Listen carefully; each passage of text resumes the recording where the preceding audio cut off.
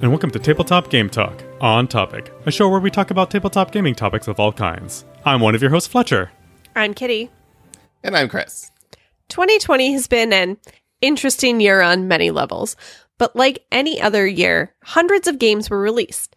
In past years, we would have been made aware, played, or bought these at conventions or at our local stores.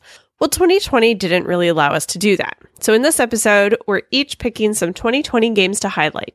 Some because we've played them, some because we want to play them, and others just because it seems like everyone else wants to play them. But first, as always, a thank you to our Patreon friends of the show, Adam Harrison, Miles Clark, and the Gift of Games in Grayslake, Illinois. And really, thank you to all of our patrons. So let's talk about why this is a Wednesday, Kitty. Don't talk to me. I am merely an emissary of my Zoom H4n Pro recorder, which decided it didn't want this episode to happen and did everything in its power to sabotage me. So the long and short of it is, we recorded 40 minutes of the podcast on Monday night as planned, and then Kitty's recorder decided to stop working. However, on the brighter side, John, who was in our live audience last night, did let me know how to record individual tracks on Zoom, or that I could do it. So it'll never happen again for that reason. But that's okay. Yeah, because to be fair, I noticed it was happening. It didn't start right away. I was watching my levels, paying attention to everything, and then suddenly it was just cart is full. And I was like, that's weird. I had 300 hours at the beginning of this. No, it just decided it hates me. It was 300 hours of static. Apparently. You've gone through wormholes and came back and nothing. Yeah. But that's good, because actually the episode last night was kind of terrible. It was bad. It was not terrible. It was fine. It was fine. This is going to be better. That was good. This is going to be much better. Yeah. Last night, basically what I did is, read the BGG list of 2020 games, which I like hearing myself talk. And I couldn't stop you. I know. So what we're going to do today instead is we all picked a bunch of games, or a handful or two of games that we're going to talk about that were released in 2020. First, let's see. Live Zoom audience. We're not going to go through the list. We're not going to go through the list and just be like, have you heard of this game? I'm like, nope. Okay. Let's read the description and move on. Yeah. It was really well planned. Yeah, so it was a good time. But I do want to cover a few things before we get into the list. First thing is next week's episode, we're going to talk about chess, because I want to, because Queen Gambit's big. And I only bring that up because we're not going to spoil Queen's Gambit. But if you want to get excited about hearing about chess, go watch the Queen's Gambit on Netflix. And then you will be promise to do my best not to spoil the Queen's Gambit, because I have a really hard time not being a spoiler. If Kitty spoils anything in Queen's Gambit, well, there's nothing we can do with our live audience as we're getting glares right now. But I will bleep I won't do anything out tonight. Yes. It should be fine. Shouldn't spoil. But it still will give you... I'll release a Patreon exclusive spoilers episode where I give my opinions about the show. Maybe we'll do that post-credits. We'll be like, okay, post-credits, now we're going to spoil, and that way you can stop. And actually, that's exactly what we'll do. But, so that's, speaking of post-credits, I have another thing too. So that's next week. Again, if you haven't watched Queen's Gambit, watch it. It's worth it. It's 7 episodes on Netflix. It's very, very good. The other thing I want to talk about is at the end of the episode, we are going to be talking more about our $250 holiday gift card giveaway, which will be announced next week, Monday night, live, and Tuesday when the podcast drops, assuming, Kitty doesn't sabotage us again. And your deadline... Yeah, your deadline for entering is this Sunday. Any of the drawings that we've been doing for the last 2 episodes and for the end of this episode, each one of those will get you 10 entries in. If you leave us an iTunes review and then send me your iTunes review, your iTunes ID, you'll get another 10 entries. If you're a patron, you'll get entries according to your level. Or you can just email us and say, hey, I love the show, or I hate the show, or whatever, and we'll give you an entry for that too. But again, I will cover all of that later. I just wanted to make sure everyone knew that is there. Okay, are we ready to talk about 2020 in a very specific, focused? Say no. Don't make me. Okay. Our list of games was generated from a Board Game Geek search, and these are the filters. It published in 2020, has at least 100 reviews. I've already added one exception to this, but at least 100 reviews, and not counting expansions. This search gets you basically all the games that were released and played in 2020. The exception is a game that I literally just got today and have played today, so I feel justified talking about it. That said, in 2020, there were half the number of games that come up from this search as in 2019. Actually, I didn't even think it's less than that. There was about 250 games, and there's like 750 games for the 2019 search. So it's like a third of the games. 2020 was a slow year for game releases, and I think it makes sense that that was the case. Which is also why we wanted to talk about them, because I think a lot of these games have kind of flown under the radar, especially I would normally know a lot more of this list, and I don't. So that's why last night when we tried doing it by going down the list, it was just like, I don't know. So now we're going to pick the games that we know about, or at least interested in. Okay, I think I'm going to start because I have about the same number of games as the two of you combined. So I'm gonna start with the gimme. Which is Gloomhaven Jaws of the Lion. This is ranked number 15 on Board Game Geek. It's probably going to go up over the next year. I wouldn't be too surprised if this ends up sitting in the same, like, I don't want to see Gloomhaven and then Gloomhaven Jaws of the Lion as 1 and 2. I really don't think that they should both occupy the spot, since it's the same game. It's just, extra content in a different box. But I will say, if you haven't played Gloomhaven, or you were very intimidated by the size of the box of Gloomhaven, Jaws of the Lion is a very nice, easy entry. You can go to Target.com, grab it for $50 or less, and it's 25 scenarios. It's a prequel to Gloomhaven. It is not dumbed down. It is just mass market friendly and easy to learn, the way that they have set this up and the way the maps are set up with a flip book and all of that. So that's all I'm going to say about Jaws of the Lion. Kitty, what's the first game you want to talk about? So the first game on my list is one of the 2 games I own from the 2020 releases, and that is Calico. And Calico is a puzzly tile-laying game where you are creating quilts and you are using colors and patterns to attract cats to come to your quilt, and you are trying to meet different scoring goals, and you are trying to match your colors together to gain buttons, and using all of those different ways, score the most points to win. And it is a very thematic, colorful, fun, cute little game that has an incredible amount of depth if you're actually paying attention, and will drive you insane in a delightful way. I've heard a lot about Calico. And I'll be honest with you, I just searched it on Board Game Geek and clicked on the images. Michael's holding it up in chat right now. He says he loves Calico. This is the first time I've ever seen gameplay elements of this game. The concept of the game is so uninteresting to me that I've never even looked at it. Not that I wouldn't play it, but it's like, make quilts attract cats. I like quilts and cats. I just never thought I would like a game of those things. I'm going to have to check this one out, because from everything I'm hearing of the places I listen to, this is one of those games that has staying power. This one will likely be around for years I think that people who enjoy this kind of game, this is a perfect kind of game. I don't think you're going to like it, but you should come play my copy. It's really fun. But it's very Carcassonne. It's very make decisions based on very limited choices and puzzle it out, which is not really. It's a tile laying point salad game, right? Yes. Yeah. All right. So let me talk about a tile laying point salad game that I did play in 2020.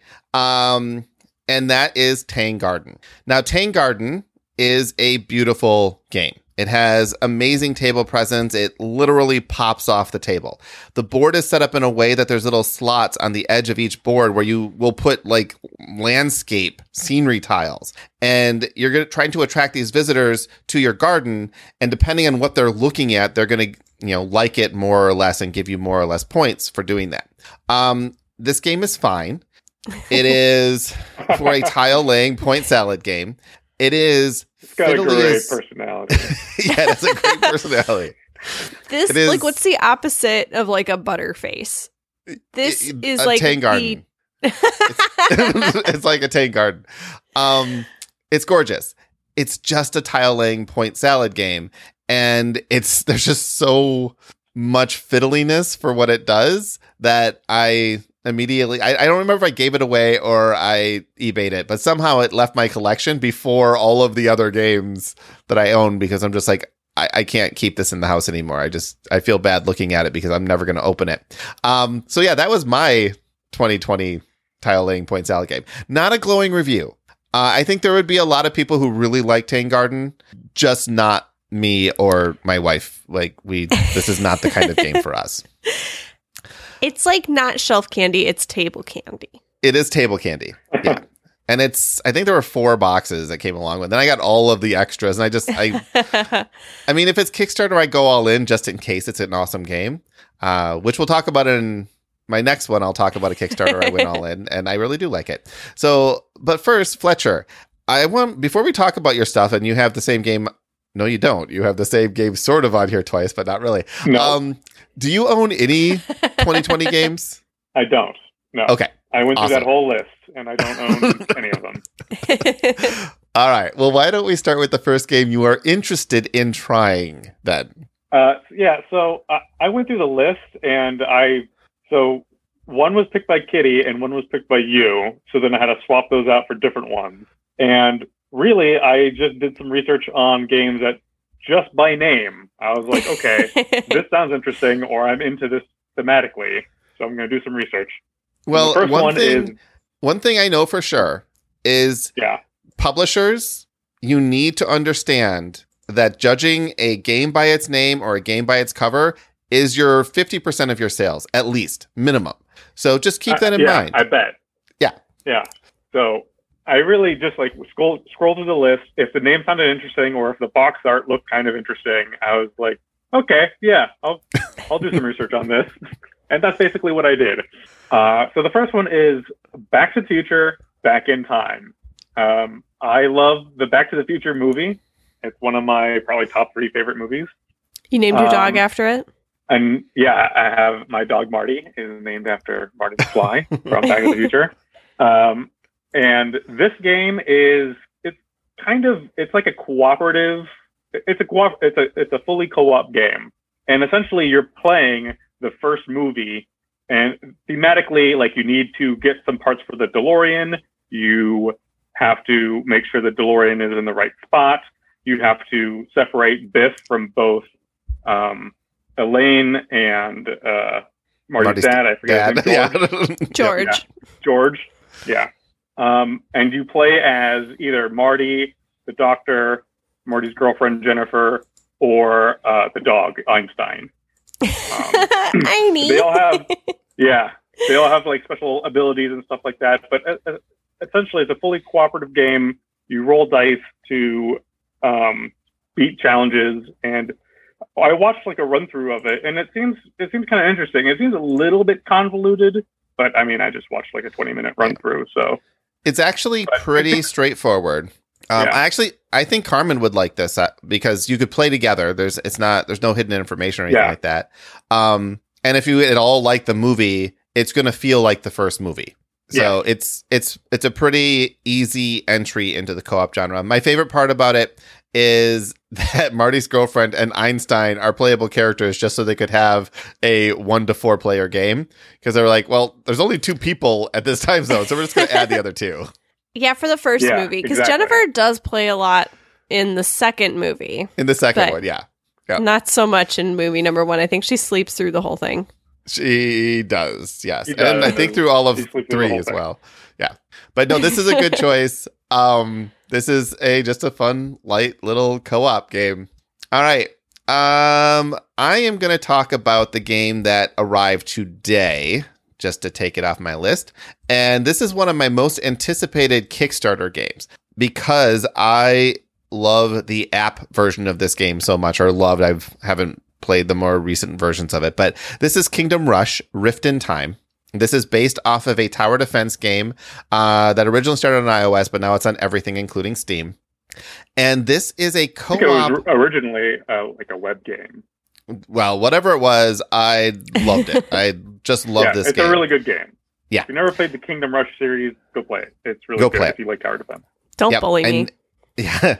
So this is a co-op game. This is a puzzle, very, very puzzly co-op game. Now it's 1 to 4 on the box. You can play one hero, and there's modified rules for if you're playing one hero, or up to 4 heroes. I got this today. I unpacked it. I learned to play it, and I played it all before recording today because this is how excited I was about it. I will say I am going to play through the campaigns, all of them. I went all in on this. I'm going to play all of this because I really, really like the system. The only thing random is the order of the groups of monsters that come out. Otherwise, everything that you do is deterministic. The way this works is you have the monsters are represented by, I think, 5x5 grids. And there's going to be different monsters within that grid. And when you do damage with something, you're going to put a little Tetris tile on top of that grid. And you're trying to cover up all the monsters on it. Once you do, that section of monsters is then removed from the board. You get a gem. You can upgrade towers and whatnot. There's a bunch of towers. There's 4 different base towers that can each one has 4 different levels.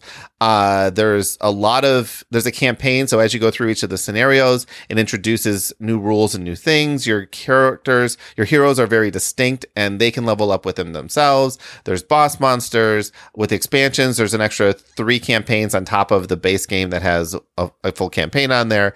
There's just a lot going on here that's kind of cool. I will say, if you're playing this with more than one person, it is not really a multiplayer game. It's full information and you have to coordinate with each other in order to actually solve these puzzles. So it just means you're collaborating with multiple people. I would say that 2 is a sweet spot here. You can enjoy the game. If you had 4, it would play just fine, but you're likely going to have 1 or 2 people just are being quiet and watching the other 2 people play their cards for them. But I'm surprised nonetheless, there's not like an opponent that you can like choose how the monsters come out to try to like defeat your towers or to get past your towers anyway. You could potentially house rule something like that, but yeah, everything moves in a very deterministic way. I think this is great. Like, as far as a lot of my issues with co-op games is just the whole random dice roll, random card draw, all the randomness. This doesn't have near that level of randomness. Even the cards that are like the monster spawns are a very small set of cards. It's just, there's 4 cards. What order are they going to come out in is really the only variation there. So I really looking forward to playing this all the way through. So that was Kingdom Rush Rift in Time. Kitty, what's your next one? This is one that this falls into a weird category that I think only I have. And that is games I know that you own, but I haven't had a chance to play because we don't see each other enough. And that is Pandemic Legacy Season 0. And our Season 2 Pandemic Legacy playthrough kind of fell apart.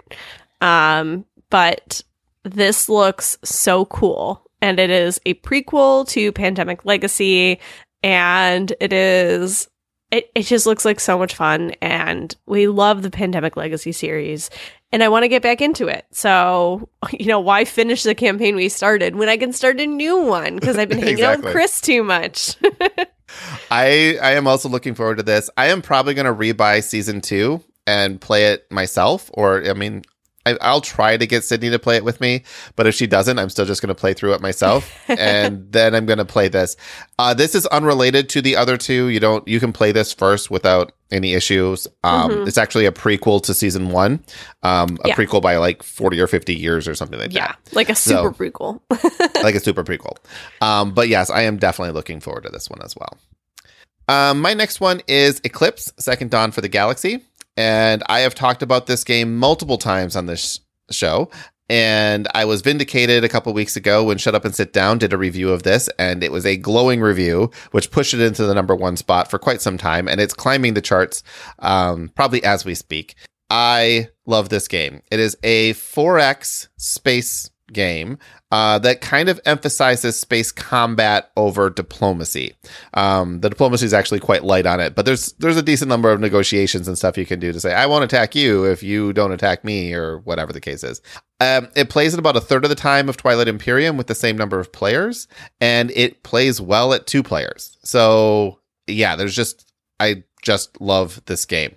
If you are interested in any kind of 4X space stuff or space games in general, check this out. Other games that would be similar to, but in the same vein, very different, something like Xayah or Star Trek Ascension or something like that. But this has its own feel, and I think Twilight Imperium is great, and I will gladly play that whenever I have 8 to 12 hours. Eclipse, I will play anytime, really. And this is a game that the first time I see Fletcher in real life and we have a few hours to play a game, I'm going to play this up.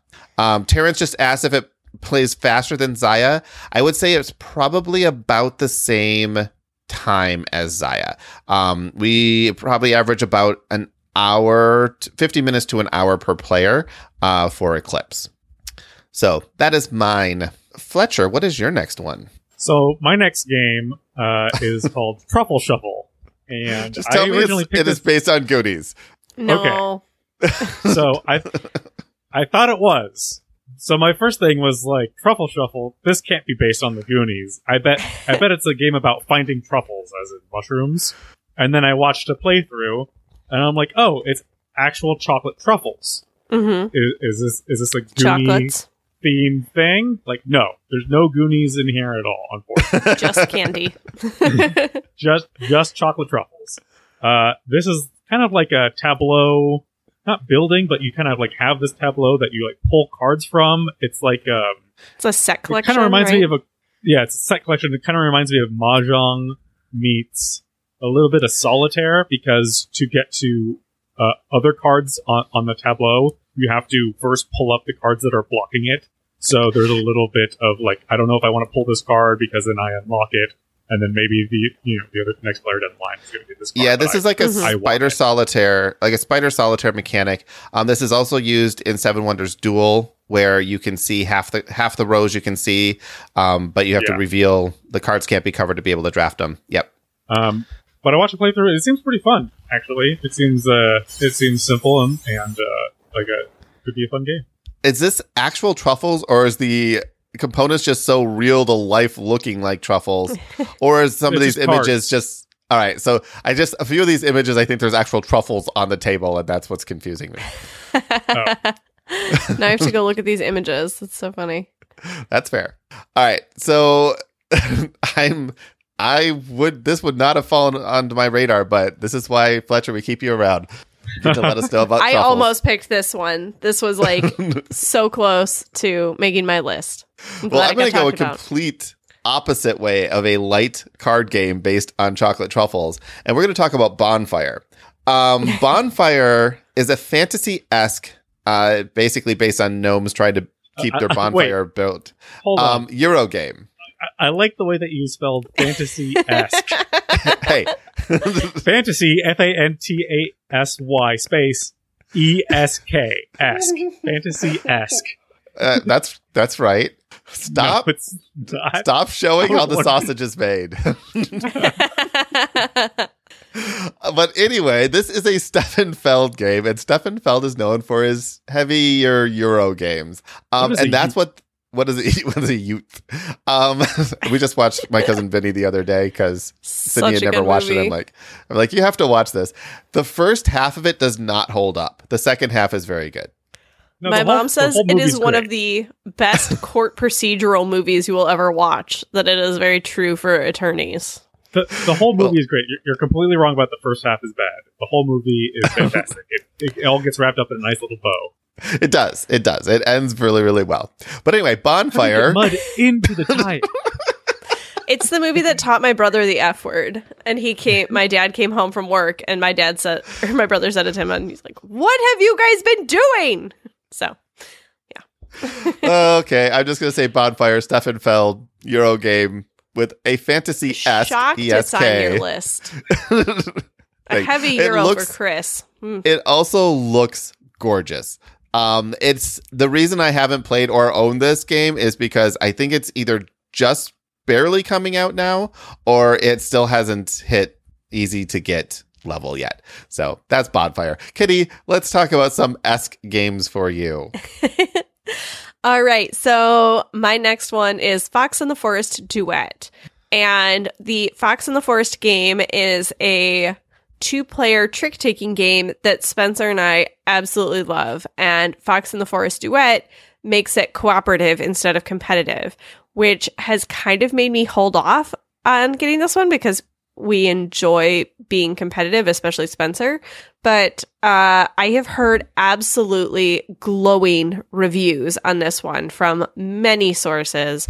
So it's still there on my list of like, I want this game, maybe. Well, and it's one of those things where if he plays it and you lose, it could be better because then he's like, oh, wait a minute, we should do this again because I think we can do this better. And he wasn't against... like the way he likes wasn't to against play the- games is either, haha, I beat you, I want to do it again, or you beat me, I need to beat you, I'll play it again. So, Yeah. What did he think about the crew? he liked it. We had, I don't think he likes it as much as I did. So he might be into this. I don't know. Actually, I wish somebody crew- would. I don't know. oh, the crew was 2019. I'm like, why isn't the crew on anyone's list? It's like, oh, because it was Because it was tail end of 2019. Please, it would be on my list. All right. The next game I'm going to talk about is Marvel United. So this is a CMON game.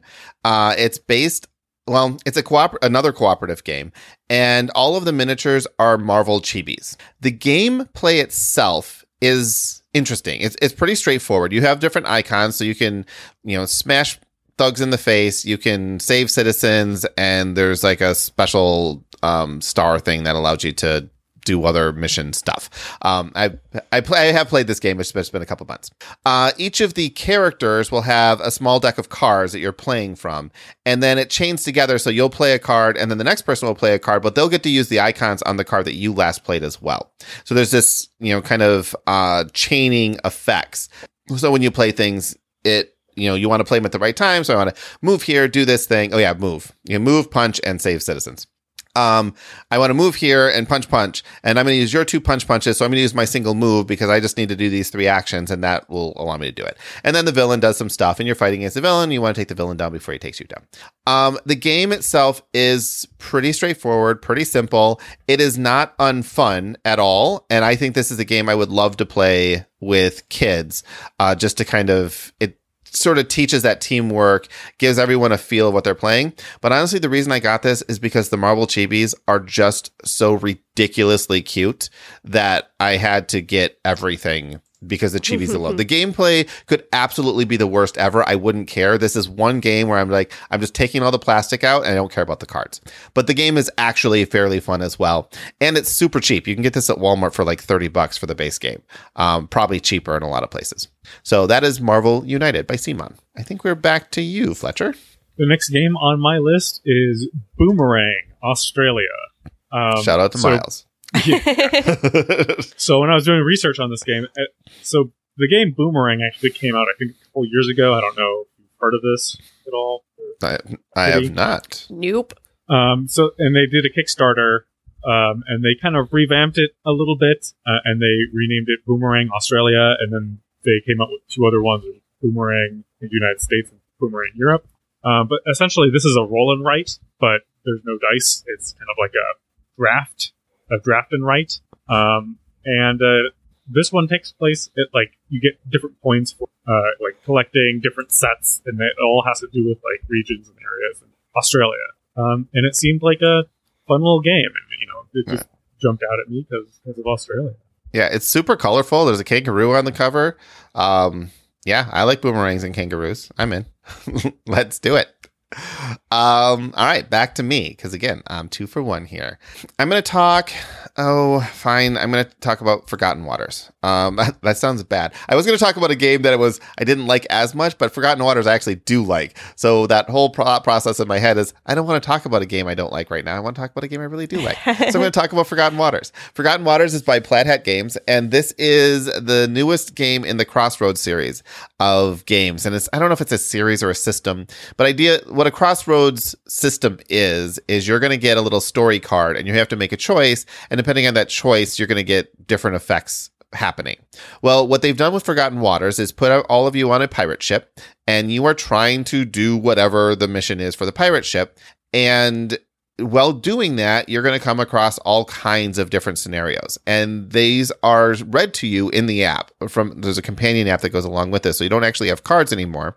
You have an app, and it reads out the things. It gives you your choices. You might have to make a skill test or something. And then depending on the results, it'll read you what happens.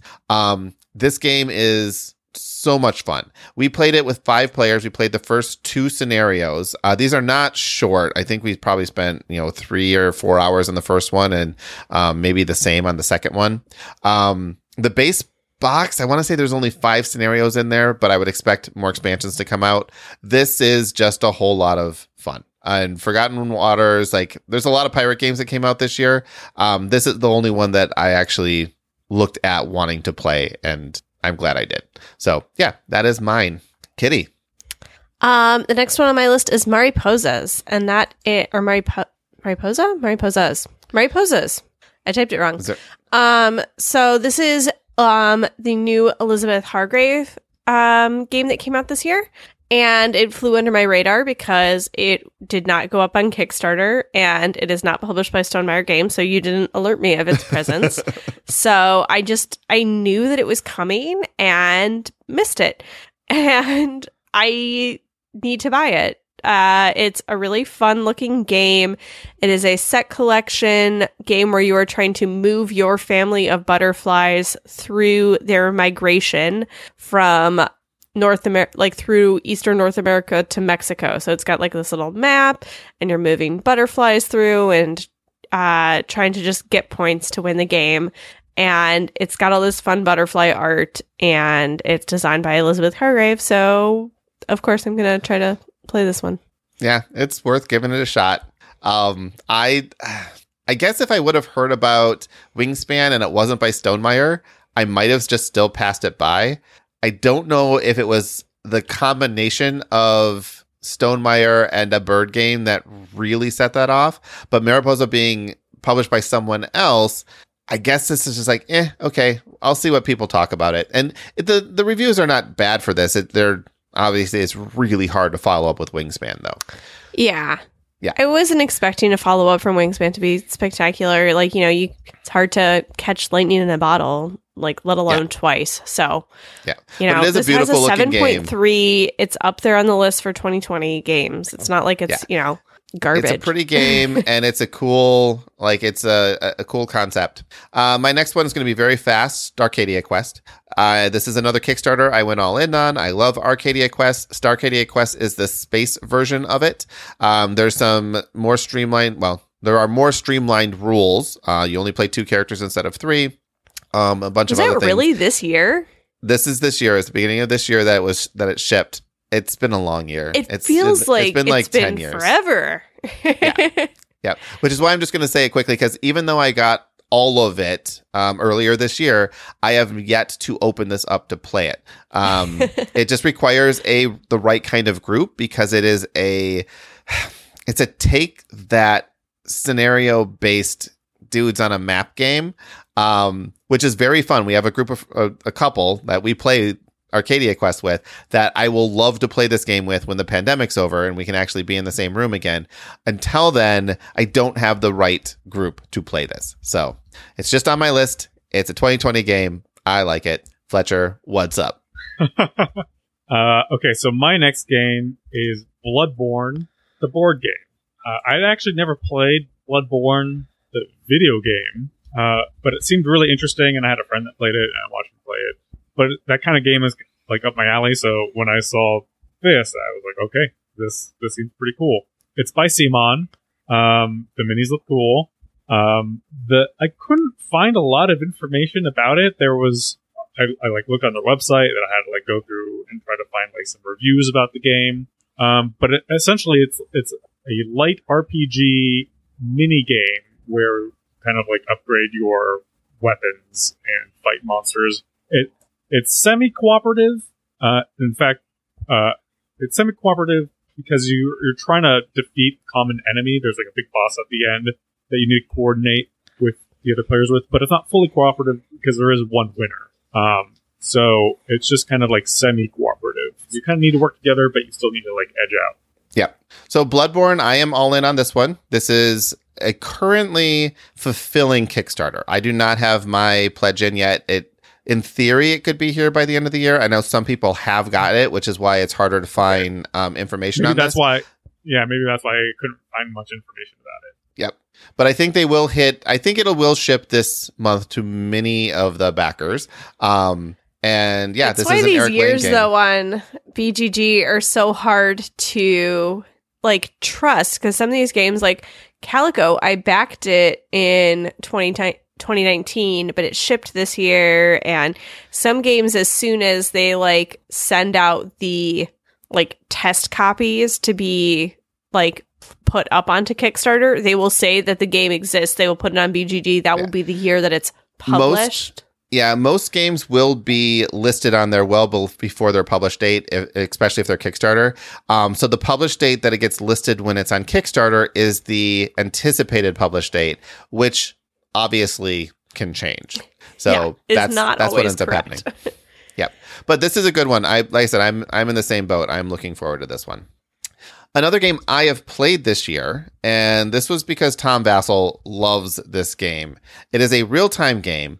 And I passed on the Kickstarter for this, and I don't regret passing on the Kickstarter for it, but I also don't regret buying the base box, and that's Project Elite. Now, what Project Elite is, this is a republish by CMON that this game's existed for quite a while, but CMON, better miniatures, better components, just in general, cool stuff. The way this game plays is you have 2 minutes of real time, and then you have downtime where you can, upgrade yourself and get equipment and stuff like that. You are trying to fend off aliens. Actually, there's 5 different types of missions that you can be running on, such as fending off aliens or going out and rescuing civilians or something like that. As you're playing, though, you're just rolling dice, and you're going to take the actions on these dice. One of the die sides, though, has a bad symbol on it. And if you roll the bad symbol, the aliens move. So you can roll as often as you want. You're just causing more aliens to move in the process. It is a lot of fun. I bought an incredibly simplified version of this game for my son for Christmas, I think, and it is called Orchard. I didn't realize until you were describing this that it sounds just like the kids' game Orchard, but obviously more complicated. Yeah. Like I say, it is a lot of fun, and Sydney and I played it a few times, and neither of us are huge real-time game fans, but I think I liked it a little bit better than Sydney, but she did not hate it. So I'm like, all right. And she said, I would play it again. What a rave review. Sydney does not hate it. Can we get that as like a quote on boxes? I think that should be our approved. Sydney doesn't hate it. All right, let's talk about a game you don't hate. I don't hate Windward. This is the only other game on my list that I both own and have played in 2020.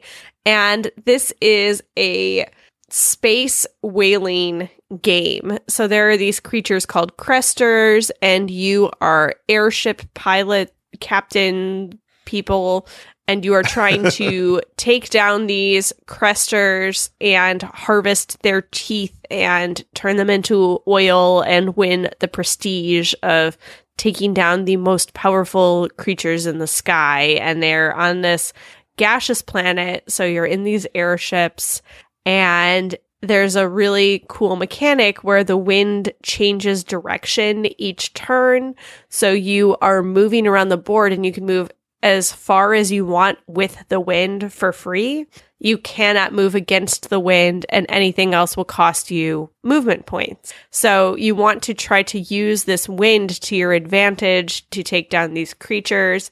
And you have these, they're not quite asymmetric player powers, but they're asymmetric advantages. So each board has its own unique, like some of the player powers are more powerful to each player board.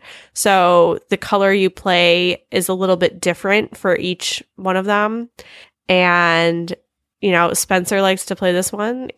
This is actually, I think he backed this. It's on my account because I'm the only one who does Kickstarter, but he saw this at Gen Con the last time we were allowed to do that and said, you need to back this. Like as soon as it launches, you need to back this. And I did. And we've played it a few times and it is a really beautiful game with a cool mechanic. And we will be holding on to this one and playing it again.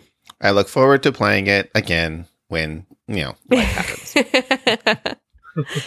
Let's see. The next game I wanted to talk about is a game that, a game we played, Cosmic Encounter Duel.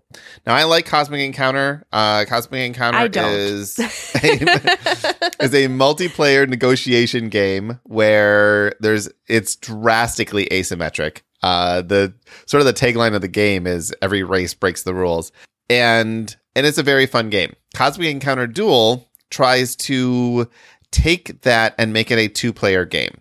And it does it with mixed results. This game I was excited for because, again, Cosmic Encounter is hard to get to the table because it really only plays well at like 4 or 5, 6 players. Cosmic Encounter Duel also only plays well at 4 or 5, 6 players.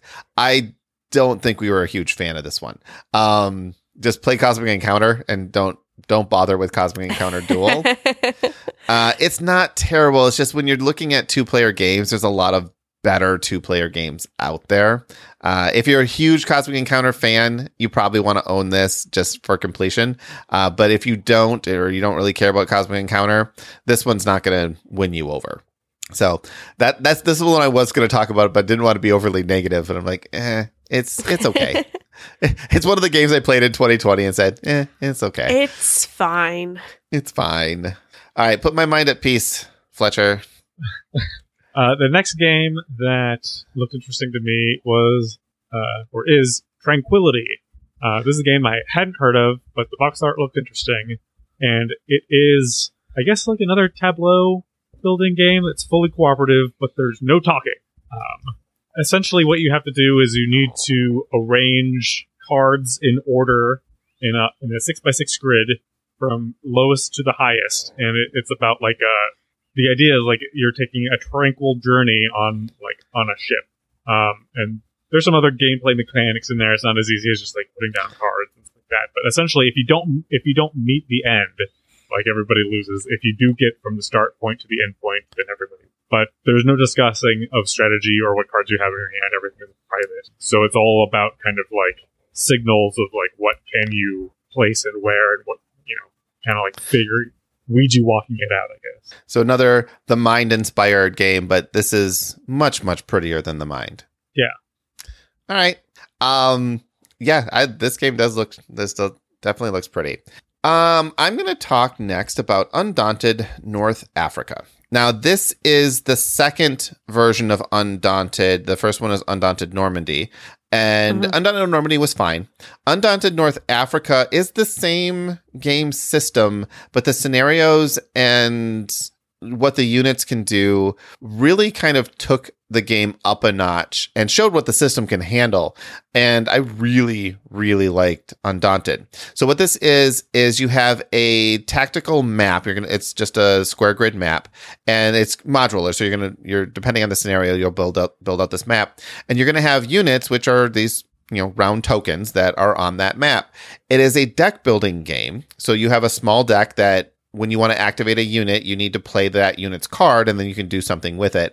So you're trying to get more of unit command cards in your deck so that you can activate the right units at the right time. There's also Fog of War, just take up places in your hand. So as you get Fog of War cards, it makes your deck less efficient, and you want to get rid of those. It's a very asymmetric game. Each side is playing very different units. And this game is very, very cool. Kitty, I know I gave you guys Undaunted Normandy. And after playing North Africa, we went back and played Normandy and enjoyed Normandy even more. I think Spencer, actually Fletcher maybe too. Spencer would really like this game. Like it is a very, very fun, Undaunted in general is a very fun type of game. I will say you gave it to Spencer. You gave it to our family because you thought Spencer would enjoy it. But because Spencer is not the game play driver in our house, it has not yet hit the table. Well, now that I've played it multiple times, I may teach it to you again next time. You Kitty, never taught me. You just have? handed me the box. I know. I will teach it to you next. Sometimes I hand you games and learn this so you can teach it to me. And you've only ever done that once. And I don't like Castles of Burgundy. So up next is a game I know that I definitely would have picked this up at a convention this year, but 2020. Tournament at Avalon. This is a follow-up to Tournament at Camelot, which is one of my favorite games. I will definitely put it in my top 10 games that I own. Love it, love it, love it. This is a trick-taking game based on Arthurian legend. I can talk.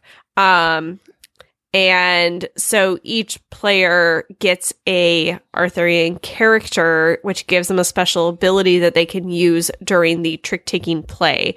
So Tournament at Avalon adds a couple of different characters that you can play.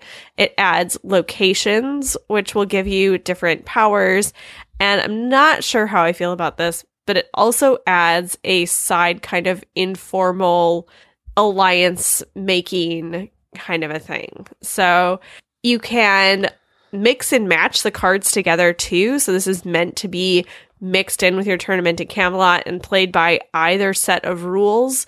And there's also you can combine the two games together to play an epic Chaos of Battle tournament with 7 or 8 players, which just sounds insane. Yeah, so I will say Tournament at Camelot is the fantasy gamers trick-taking game. Mm-hmm. Like it is a very thinky. It's the only trick-taking game I know that has hit points. So yeah. It's sort of a dueling game. It's sort of a tradition. It's very straightforward trick-taking up until it isn't. And everyone's got these special abilities that you forget what everyone else's is. And then all of a sudden it's like, and I don't know. You can develop favorite characters and it's a really fun game. I really enjoy it.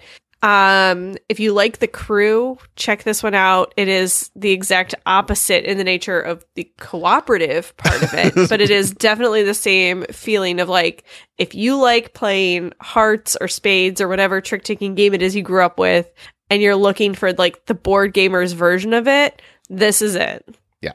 All right. So my next game is, I think we're into games that I want to play now versus played. So I have not played this game. I have not seen this game except for a few pictures on BGG, and that is The Search for Planet X. This is The Search for Planet X. You know, Pluto used to be Planet X, but now it's not anymore, and now we need a new one. The way this works is there's Pluto is technically Planet IX. X is 10. No. Pluto is now a planetoid, so it doesn't count as a planet anymore. Yeah. But it was still never Planet X, if we're talking about... Actually, that is probably true, yes, because we were still searching for Planet X even when Pluto was a planet. So now we're... Yeah, take that. All right. Yep, you're right. So, well, anyway, the way this works is it is a logic puzzle game.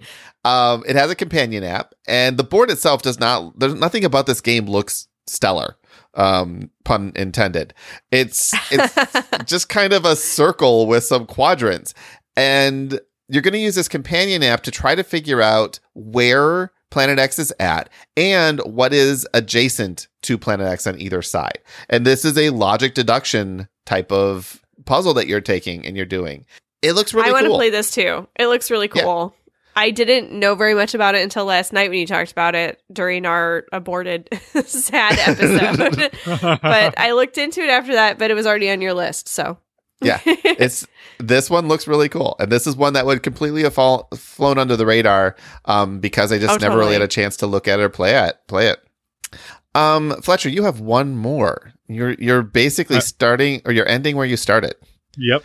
So when I was going through the list of all the games that got released this year, I noticed that there are 2 Back to the Future games that got released.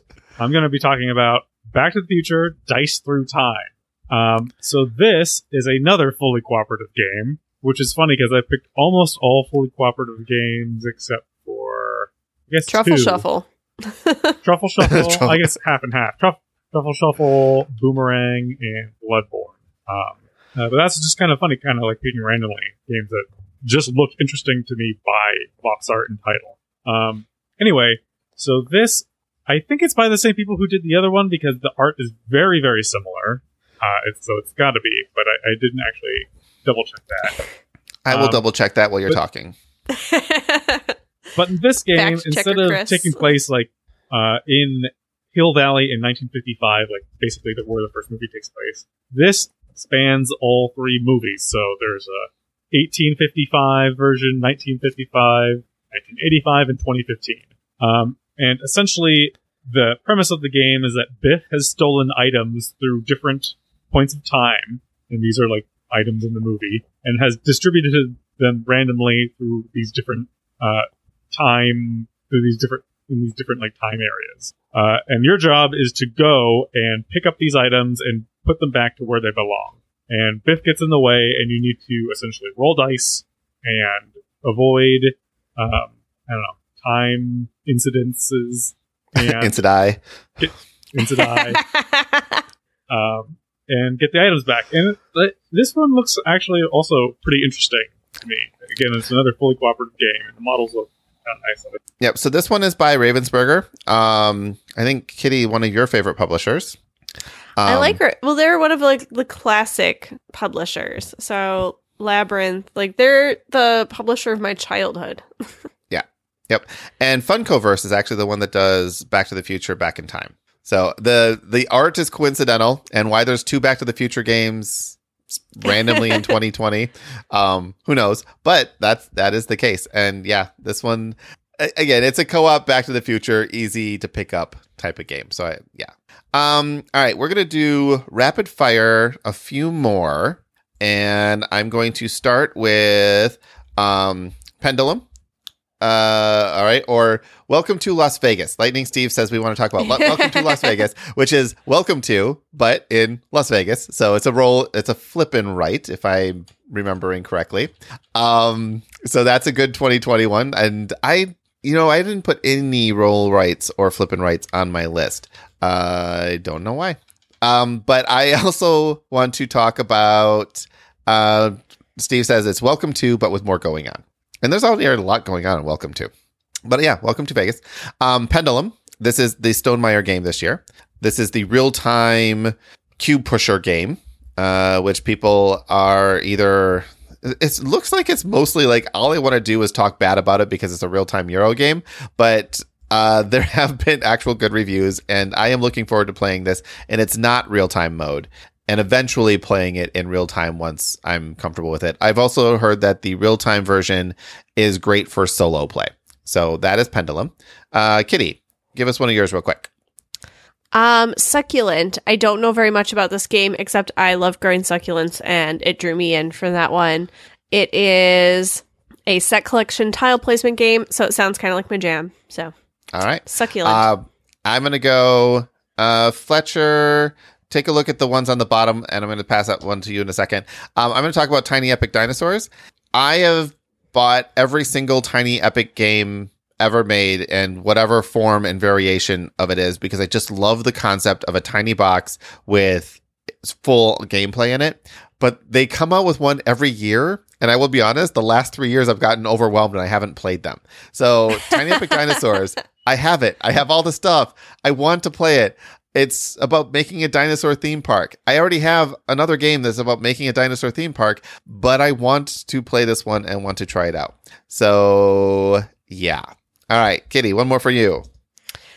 Village Green. This has the best tagline. It is a game of pretty gardens and petty grudges. This has tagged on BGG as hand management, matching, solo solitaire, square grid, variable setup.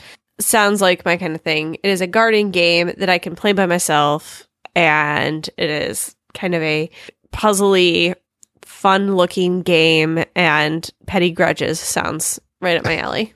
Excellent. Fletcher, do you have any of these that you want to talk about? No. All right. Well, I will mention, I'm going to do rapid fire for a few more, and then we are going to get into our giveaway information. On Mars, this is the big Mars game from Vita Lasara. This is in one of two games in the 2020 that was published in 2020. This in the top 100, the other one being Gloomhaven, Jaws of the Lion.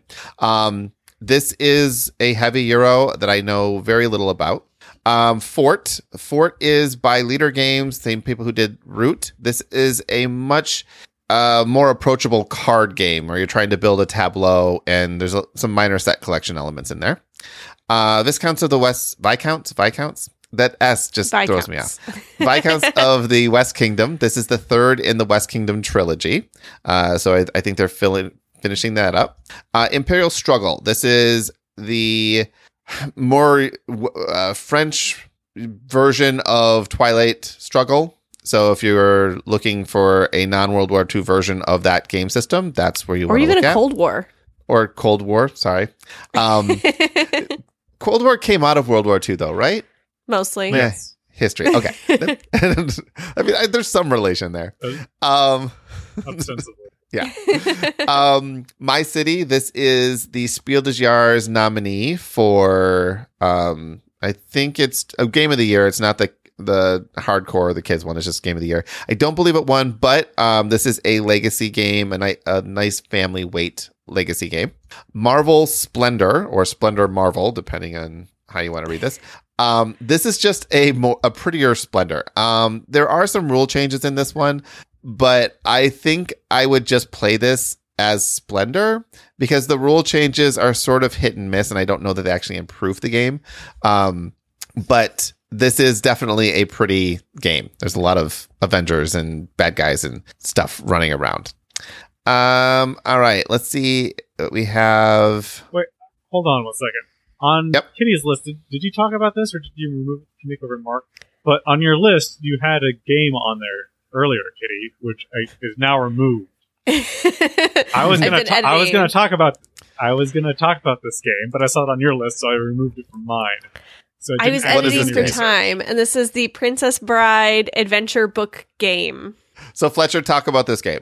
I didn't do any research on it because I saw it on Kitty's list. So this is a cooperative game. It has 6 scenarios that you play through, going through the story of the Princess Bride. Fully cooperative. I think it's a 4-player. I'm trying to do this from memory because I closed my tab when I was like, oh, I'm not going to talk about this anymore. Then Fletcher put me on the spot. It was on your list, and I was excited. I was like, okay, Kitty's going to talk about this. I know it was the last one on my list, and I was like, oh, we're running out of time. So that was the Princess Bride adventure book game. Yeah. Yeah, I actually don't know much about this either. I'm still in that I'm hesitant to go into IP-based games because I grew up in the 80s and the 90s where all IP games were horrible. That's not the case anymore. So I will say this looks very family-friendly. The other one that I put on my list originally, but then didn't do any research on because you have it on your list and you own it, is Small World of Warcraft. All right, Small World of Warcraft. We're just failing Fletcher left and right. I'm so sorry. I was like, great. I had these 8 games, and then I was like, oh, well, I guess I'll have to pare this down. Well, Small World of Warcraft is basically Small World rethemed with Warcraft races and classes. I don't even know if there's any other rule changes to it. The map has changed, obviously. It's the World of Warcraft map. And I got it because it's a great entry point into Small World. And I love Small World. And It's one of the games that brought me into the hobby a decade ago, where I'm like, wow, this is a lot of fun. And I've played it on the iPad tons and tons of times. So I have it for completion more than anything else. Job done. All right. So obviously there are a ton of 2020 games out there, about 250 of ish, which actually is a lot less than in other years. So I would recommend go to BGG, search for 2020. Oh, we also filtered out all the expansions. So any expansions were not counted here. Second editions were, but not expansions.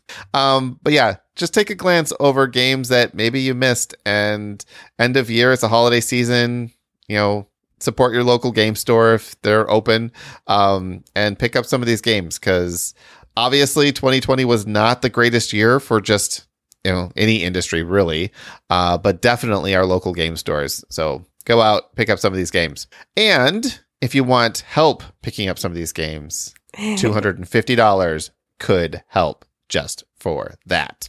I covered all of this at the top of the show, but as a reminder, this Sunday, and I'm just saying Sunday because I'm going to go over all the stuff on Monday and get all the entries together. You have until this Sunday to enter. You can send us an email that'll give you an entry. You can leave us an iTunes review and send me your name, and that'll give you 10 entries. You can wait until the end of this episode and the last 2 episodes. Basically, the last 2 minutes, we're describing an object. Draw that object, take a picture, and email it to us. That will give you 10 entries as well. And then Monday night, 8:30 Central, well, give or take, between 8:30 and 10 o'clock Central, we will do a live drawing for the winner. And yeah, I hope everyone wins, but I'm only going to let one of you win because it's a lot of money. The gift card is to a online something of your choice. Actually, I don't even care if it's online as long as I have the ability to buy it online.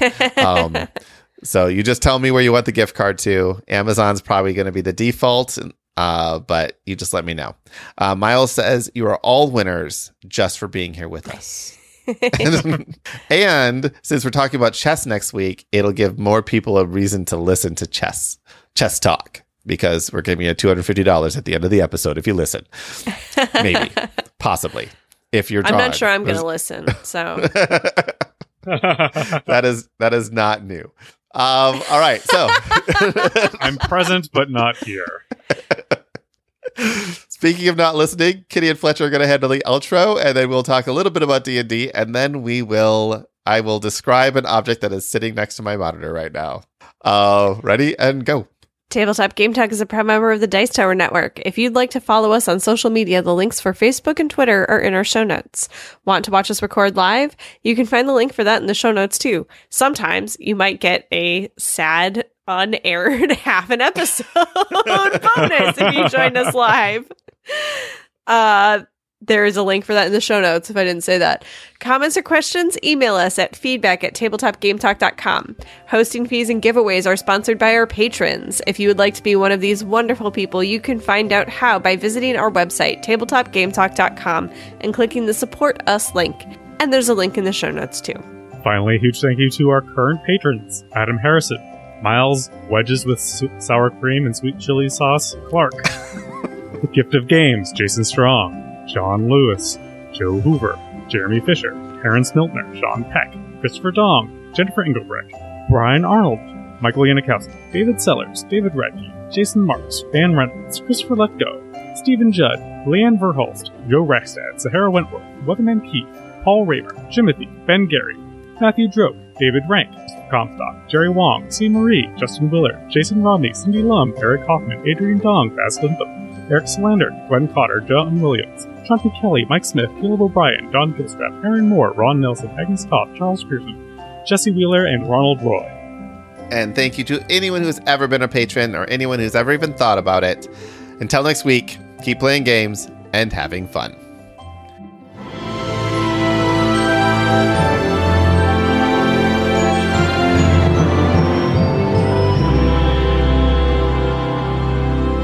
All right, so D&D campaign. So you didn't kill all the orcs this time. This time you started killing frog people. How do you guys? How's the campaign going for you guys? I missed like we- half of this session with crying babies. So We almost got wrecked yeah, towards the end. That was we might still die. That came a little close. That was your own fault, though. So, to set the scene, the group decided to, stumbled upon a troglodyte stronghold, camp, house, Nest. broke in and then just started killing Wiping them everything. out.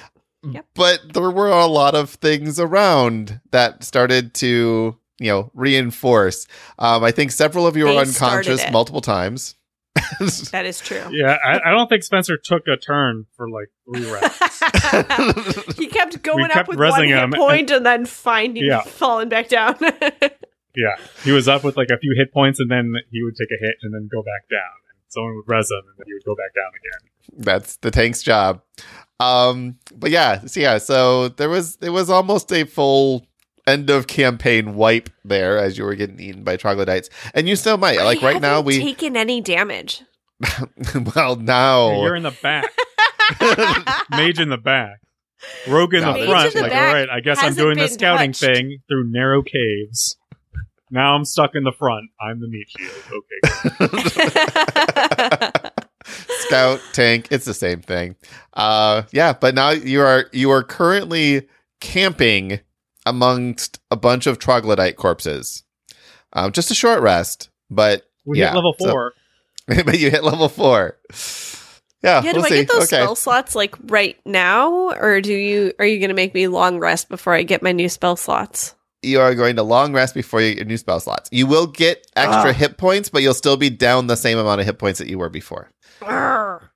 I want my Yep. spell slots because I don't just think I gonna have any left. You're going to have to sleep on it. That's just how that works. Ugh, Okay. So we will find out next Need a week. ranged Either, weapon. yeah. Oh no, it's Sydney that doesn't have a ranged weapon, right? Sydney does Yeah. not have a ranged weapon. Nope. I have cantrips. I can do damage all day. Yeah. She can mock you. Viciously. That's viciously. She can viciously mock you. Okay, so I'm going to do this, and I'm going to time myself, which is going to be tricky. So this might I not be can an time exact timing. 1 minute? All right, you time me. You time me 1 minute. So this is the thing. If you've listened all the way through and you still don't know what we're doing, actually kudos to you. Let me know. But I'm going to describe something in simple geometric shapes. That's the idea. And then you're going to draw a picture of that and then send it in. And then what we're going to do is next week, I'm going to take all the pictures of what the source were and the drawings that went along with them. And I'll probably put them up on Twitter or Facebook or Kitty. I think we have an Instagram too, but we don't really use that. But We I'll put the do. images out there I someplace. use it sometimes. Yeah, I'll put them on on the webpage as well. So, and then, so this is a fun game that Kitty plays with her church youth group. Yep. All right. And I feel like I need to sneeze, but we're going to see if I can hold this back for a minute. All right. Here goes. On your mark. Get set. Go. All right. So this is a rectangle that's about 3 times longer than it is tall. On the left side, it's rounded, and about a quarter of it has a mesh pattern. On the top, about a quarter ways in from the right side, is a cylinder that's maybe a fifth of the height of the total rectangle. Just to the left of that is a cylinder that's even smaller, about half the height of that first rectangle. If you look at the right third, there's a circle right in the middle of it, and then there's an angle that comes down and goes under the whole first rectangle. And then a line keeps going down to maybe a 45-degree angle to the right. And then that ends in 2 circles, one a little bit smaller than the one that's below it. What? Hey, I described said it stop perfectly. alarm. I'm pretty sure I know what he described. I have no idea. I hope it's a fly swatter.